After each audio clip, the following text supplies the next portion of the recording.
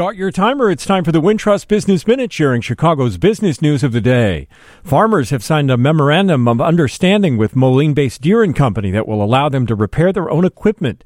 The American Farm Bureau Federation says the deal resolves a long-running dispute between the company and a key group of its customers. Among other things, it'll give farmers access to diagnostic and repair codes, manuals, and product guides.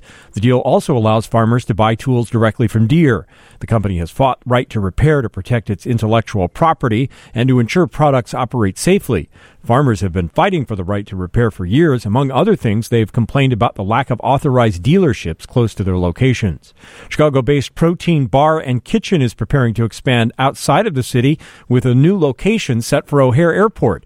The restaurant chain is known for its nutritious bowls, salads, and shakes. It'll open a pop-up temporary location next month in Terminal 5, and then a permanent spot will open this summer. According to Cranes, it'll be Protein Bar's first airport location. Another is set to open at Salt Lake City International Airport later this year.